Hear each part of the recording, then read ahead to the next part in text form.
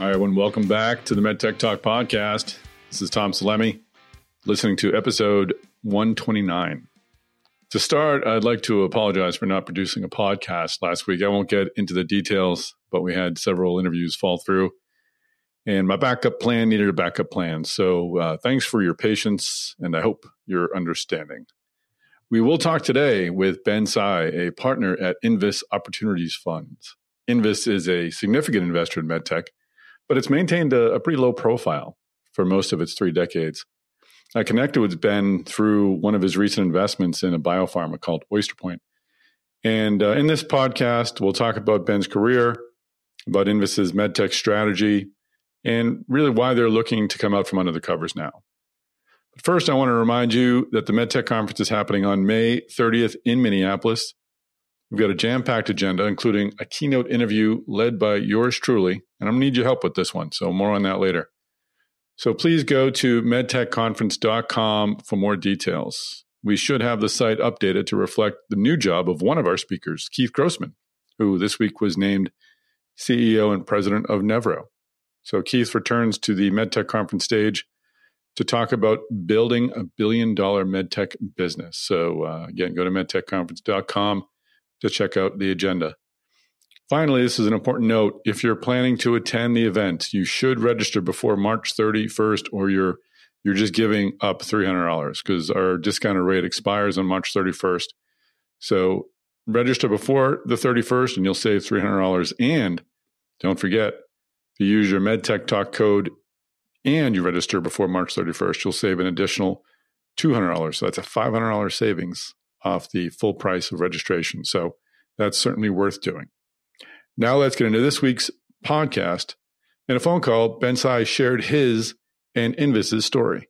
I come from a family of doctors, and so I'm sort of the black sheep in the family from having not completed my pre-med training and actually become a doctor. So, but I kind of quite passionate about healthcare. Just, thought that I'd be better at sort of working on projects that could help a lot of patients at the same time, as opposed to sort of one at a time, which is the traditional role of an MD. So from that standpoint, after my undergrad, I went and joined a consulting firm called the Monitor Group that was founded by some HBS professors, and spent most of my time doing consulting to the life sciences industry.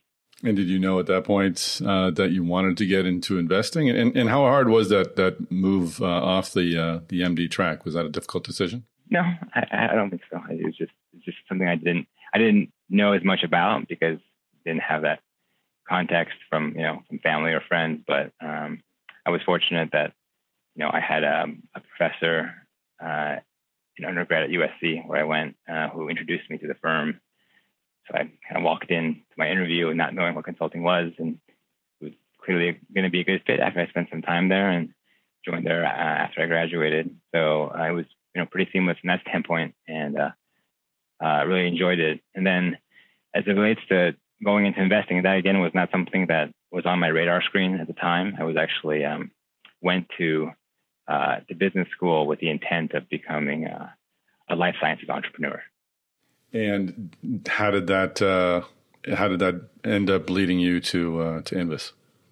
Well, I guess I spent my sort of single summer internship while in business school at a local biotech company. It's now public, like Concert Pharmaceuticals. Really great people, very seasoned biotech team. But it became quite clear to me that I hadn't retained enough from my pre-med training to actually be, I think, qualified to be a CEO of a preclinical biotech company. So then I just shifted my attention in my second year towards MedTech. And again, a little bit like how I ended up in consulting in the first place. A friend of mine from business school pointed me in the direction of Invis, which is sort of this below the radar investing firm that is entirely comprised of former management consultants. And so she had she knew my background, and she knew one of my partners, my now partners, from having gone to undergrad together, and told me to check it out. And again, it was immediately obvious that it was going to be a great fit. So I ended up at Invest, and that was 11 years ago. A little work on the Google machine reveals that Invest actually is credited with one of the larger private equity wins recorded with an early investment in Weight Watchers. According to one report, Invest made more than 23x on the investment with an IRR of over 93%. In talking with Ben and reading releases and searching PitchBook, I see that Invest really has a sizable medtech portfolio, and they include exits from Auris, which of course was acquired by J&J last month. And we'll talk with Ashley McAvoy about that at the MedTech conference. She's going to be another keynote guest. Invest also had a stake in Cardiac and Aquisys, and actually maintains an investment in Novacure. And we'll talk a bit more about that later. So now let's hear a bit more about Invest from Ben. The story of Invest is that our two founders, who still run the firm today, were sort of young post-MBA consultants at the Boston Consulting Group, advising a family-owned business in Europe, a sugar business, in fact.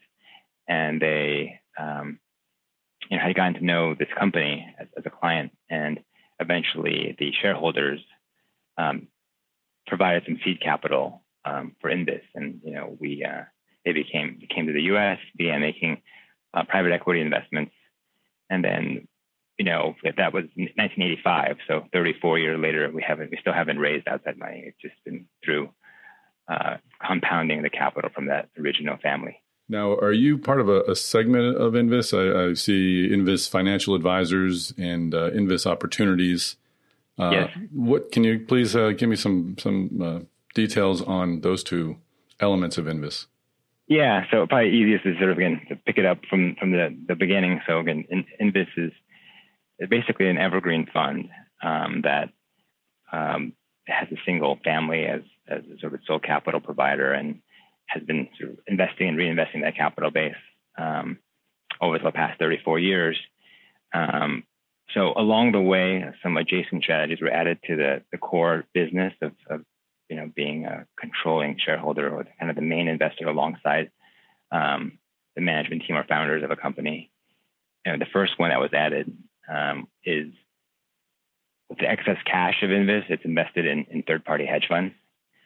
And then that was in the mid-90s. And then in the early 2000s, our own direct proprietary public equity strategy was added, which actually is also very active in life sciences today. Actually, probably the majority of that team and the capital there today is invested in biotech. And then Invest Opportunity, we now call Invest Opportunities, was launched right around the time that I joined 11 years ago, to really focus on non-control investments, or investments that are done typically earlier stage, typically in companies that have a syndicate of investors that support it. So that might be a venture stage company or growth stage company, or a syndicated control investment. And so we've been doing that. Again, I and one of the co-founders of Invest started launching that strategy in earnest in 2008. And so Invest Opportunities plus our fund of hedge funds are the two arms of Invest that are collectively called Invest Financial Advisors. And probably the distinction there is that we work with other investors as part of our strategy, whereas the other two arms, which are the sort of more control-oriented private equity strategy, as well as our proprietary public equity strategies, are more sort of company-facing. Interesting. So you operate more as a traditional VC would? Closer to that, yes. Although we do think there are some advantages of our structure and some of our heritage as investors that brings a complementary dimension to what VCs do, which they do a lot of things that we don't do, in fact. So we think it is complementary. What are some of those benefits? I imagine you don't have a 10-year partnership fund, so you don't have to worry about those timelines. Yes, correct. So I think that because everyone on the team, so two of our four partners, spent the first half or more of their career doing control investments, and from that standpoint, we don't mind being the control shareholders. We could, be an acquirer of early investors who need to sell. That's not something we're quite comfortable with. But more typically, we're investing in companies that the insiders are not looking to sell. They want to hold. And so when we come in and invest, we have that flexibility of holding our investments for as long as we think it makes sense. So we, literally when we sell an investment, we literally have to find something else to do with the money given our structure. And so from that standpoint, we'd rather hold companies that we believe in, that we think have more runway, as opposed to selling them early and taking the gain and sort of raising more money. I think we don't have to do that. So that's quite nice, and it allows us to really align at least the role that we play as part of a group towards orienting the company towards making decisions that will pay off over the long term, which in fact we believe also pays off over the short term, because even if the most likely outcome for a medtech investment might be being acquired by a strategic that already has established sales and marketing distribution within its within a given market, we think that building the business to run it indefinitely provides you a much stronger, frankly, negotiating position when you're talking with a potential acquirer, versus if you only take it so far, and then at that point, whoever shows up and is willing to pay the highest price is probably going to be the winner. Mm-hmm.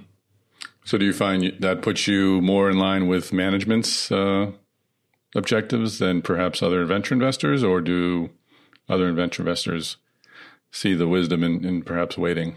Or yeah, I think it's hard to generalize. Obviously, venture investors who invest out of traditional fund structures that do have promises they've made to their limited partners that require them to provide liquidity over a certain time horizon. That doesn't always line up with a company in markets that require a little bit more time and patience to sort of reach their full potential. At the same time, I think there are plenty of venture investors out there that have seen the success that comes with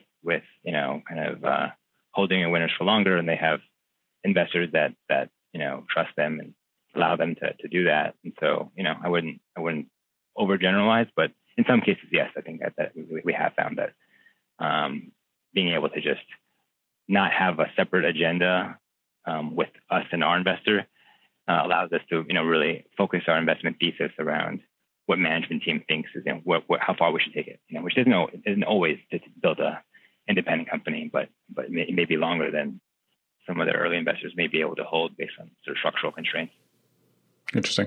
And in your charter, is it just to generate returns from investments, or are you charged with creating companies that perhaps the larger invest funds might someday invest in? Are you a feeder fund? Yeah. So, I think the latter scenario is our ideal, but it hasn't happened yet.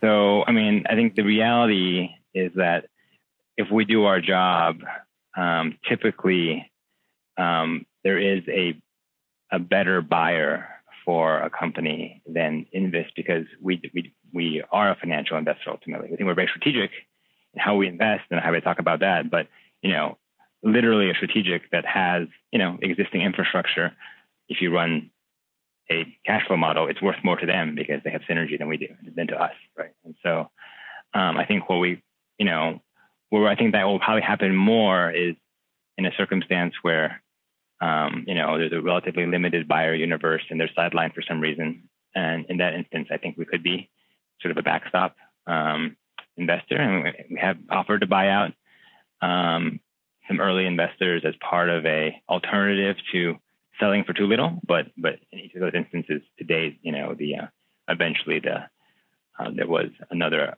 buyer out there that was willing to pay what we felt it was worth. Where does Ben and Invis see medtech opportunities going forward? We'll find out right after this. All right. Well, remember at the top of the podcast when I said I needed your help? Here is the deal. As you all know, I'll be interviewing Kevin Lobo of Stryker at the upcoming MedTech conference. And I've got a long list of questions. I can ask questions all day long.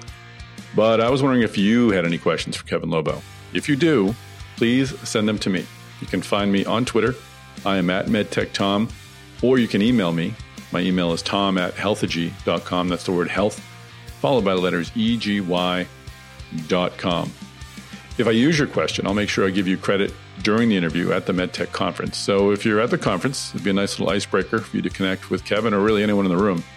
So please do send your questions to me, again, on Twitter at MedTechTom, or email me tom@healthagy.com. And if you haven't registered Don't forget to do so before March 31st and to use that MedTech Talk code. And now let's get back to this MedTech Talk podcast. Where does MedTech fit into your strategy? What are the qualities of the companies that you'd like to invest in? Intellectually honest is probably that I was personally interested in MedTech coming out of business school, and we had, an open mandate to sort of make investments that didn't sort of fit the traditional in this model where, we're more the kind of the controlling shareholder, and just started networking and met, had the good fortune of meeting some people that have been quite influential in my own investments. I think with success begets more success. So it just sort of has compounded on itself. So I think that, in terms of how MedTech fits into our broader strategy, I'd say number one, we do like to, I think our heritage is partnering with management teams to build, generational companies, like companies that are going to be around for a long time. And so I think we do tend to, when we have the opportunity to work with sort of some of the best management teams out there, then, they do tend to want to work with us again. And they do tend to sort of, send us ideas they're passionate about, even if they're not running it themselves. And, I think that's very helpful for us. So I think that I think from that standpoint, even though it may not be just us and management, I think sort of the orientation around being a long-term partner to management is still, I think central to our strategy in this opportunities. I think that number two, I'd say that we don't have any pressure to invest money in any particular sector at any particular stage because of our fund structure. And so for that reason, in markets that are in private markets that are kind of in a period of euphoria where there's a lot of capital chasing a relatively more limited set of high quality investment opportunities. In our view, we tend not to be that competitive, frankly. And so I think from that standpoint, we tend to, as a byproduct of our just lack of need to invest, as well as our requirement to do real work before we make an investment. We don't sort of chase, companies and make investment decisions within 2 weeks based on good feelings. That tends to just lead us to invest in markets that have a little bit less competition for some reason, whether it be in an emerging market that has less institutional investors, or a space like MedTech, which has been a little bit, I think a little bit less in favor than it was, frankly, when I was in school from like 06 to 08, as well as relative to biotech for healthcare focused funds, or relative to software or internet companies in the context of generalist venture funds. So I think we've naturally just gravitated towards opportunities where we can kind of do that real work, and we can pay a fair price for a good company.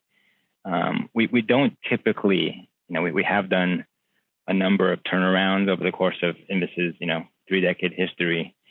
In other markets, we generally don't do that in a minority investment context when we're not the controlling shareholders, because it's hard to sort of make some of the tough decisions that we find you need to make in those circumstances. So we're looking to invest in good companies that are doing things that are transformational, that are important innovations that are not sort of me too. And then since since our strategy is to not be the controlling shareholders, we're generally looking to back the teams in place and pay a fair price for a good company, as opposed to trying to turn it around, replace management, et cetera, at least on day one. So, but I see in the case like a Vascular Dynamics, which was, I think, done back in 2012, you were a Series A investor. Do you invest in two people with an idea, that kind of early stage deal, or is this do you only invest in companies that have a mailing address and headquarters and already some sort of infrastructure in place? We've done a bit of like all the above. I think it would be quite unusual for us to be investing in a guy and an idea, simply because I'd say we're typically not we're not kind of early stage venture capitalists as a strategy, and so from that standpoint, it wouldn't really make sense for people to approach us about that. But we have done that, and when we have done it, it's typically been when we knew the people from a prior investment. we would kind of be the day one investor. And we do ultimately view our investments as primarily about the people. And it's a matter of, from that standpoint, the longer we're doing this, the wider our universe of people that will know us and hopefully will approach us to be their first money in. So, but, I think more typically if we're out, in the world meeting companies, and we don't have a sort of a strong ingoing perspective about the team, again, it is hard to tell unless you really work together side by side, then we'll look for some data. We'll generally look for things that we think have a reasonably good chance of working, and where that falls on the spectrum does depend on the nature of the underlying technology, right? If it's a sort of a totally new mechanism of action in a biotech context, we'll probably want some clinical data. If it's something that actually is, a more of a kind of a mechanical fix for with a medtech solution, we actually have done preclinical investments and been successful in that context as well. Great. And I know you're short on time, so I want to hit upon some of your recent successes. I know you were an investor in Aquisys, and you're an investor in Auris, which of course just got acquired by J&J, and I think it's the largest medtech M&A of a private company, I think that's been recorded. So how did you get involved? Let's talk about Auris. How did you come to get involved with that? And I'm guessing this isn't a typical Invus deal, but I'm sure you'd like it to be. So we invested in 2017. And the way we met the company was, again, I think very much aligned with what I had been saying about sort of how we source in general, right? So one of a CEO, one of the best CEOs in the industry, we viewed Doug Godshall from Heartware. He had just taken on, after Heartware had been acquired by Medtronic, he had looked at a number of different things. We had tried to convince him to do a couple of things with us, but ultimately landed at Shockwave, which has been public very successfully. And one of his directors is Fred Moll, so another kind of luminary of the medtech world, and for founding CEO of Intuitive, which is probably the most valuable sort of single market medtech company, not a consolidator. And he was kind enough to introduce us to Fred in the context of a financing that Fred was pulling together. At that point, Auris was still very secretive, didn't have a website, and very little you could find out if you sort of poured through IP, and went there and was immediately, I think it stood out in terms of the size of the opportunity it was going after. I think from that standpoint, there's a handful of things in our portfolio that just have, long-term potential of becoming, a $10 or $100 billion company, which, some companies just don't have that potential because of the nature of the market they're going after, the product they developed. And so this one definitely fit that criteria. And, it's, frankly, we've only been involved for less than 2 years, I believe, or around 2 years. And so for us, it's a little bit, bittersweet because it's a great outcome for everyone involved.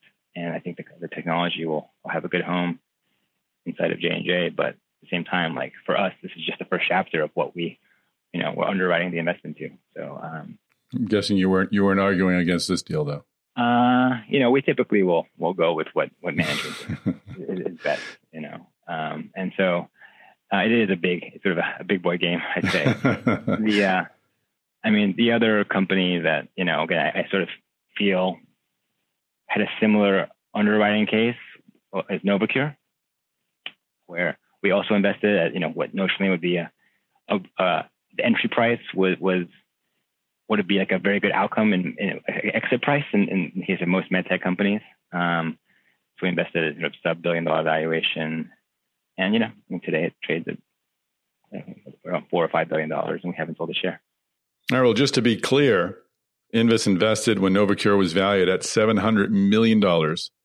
Today, at the recording of this podcast, I checked myself; it's valued at $4.7 billion. And Ben says that we think it'll be worth a lot more than that. So Invus is clearly building a name in medtech. It has built a name in medtech. So I asked Ben how folks can connect with him and why the company is coming out into the open now. Let's listen. Yeah, well, because we have been so quiet, historically, and, even to the point where, in press releases announcing financing, like we're unnamed, we have historically relied, really entirely on referral. There have been a handful of instances where we develop a thesis about a market, and then we'll start cold calling companies, in the space. But generally speaking, we start with a qualified referral from someone that we trust, and it's just I think not dissimilar to most, where because although most of the boards that I've sat on are in this market, I also I wear other hats. I also lead sort of fintech investments for my firm, and I also have been involved in our other activities that span from software to cell phone towers in emerging markets to you name it. And from that standpoint, it's really more of a time issue. I think that for us to be able to prioritize the sort of universe of things that we could do at any point in time, it's very helpful to have a filter, right? And a filter being someone that all they do is either operate or invest in a given market, and if we sort of do a good job of building trust with that person, hopefully they'll send us their best idea. And what is driving your desire to start including your name in press releases and getting the Invis name out there? Well, I mean, it wasn't lost on us at the handful of times where it sort of got into press releases without us approving it in advance, or if the company felt it was very important, strategically to be able to announce it. We weren't completely inflexible, and that we ended up seeing ideas that were relevant to that original one, and some of those ultimately led to at least relationships that led to a good investment in the future, right? And so, so I guess for example, we on the biotech side had invested in a company called Kythera that was ultimately sold to Allergan with a great team from Amgen, and one of their investment bankers, we found them sort of on our own. Amgen was a client of mine at Monitor, and I knew Keith, the CEO of Kythera, by reputation, before he left, and saw him at JP Morgan and at the conference, and approached him afterwards. So one of their bankers, Leerink, which is again a great boutique in our space, then subsequently introduced us to another idea in the dermatology space, which ultimately wasn't a fit, but their founding investors ultimately were the founding investors of Aquasys, right? Which is one of our favorite companies, also acquired by Allergan around the same time. And so, so from that standpoint, I think that people being aware of some of the things that we're doing and just getting our name out there a little bit is helpful. I mean, again, I don't see us, going as to the lengths in terms of trying to solicit press coverage and doing podcasts like you, et cetera, anytime soon. But we think we can open it up a little bit. Well, you got this one. This is a good start. So we hope this will lead to some new opportunities for you. Thanks for joining us on the podcast today. My pleasure.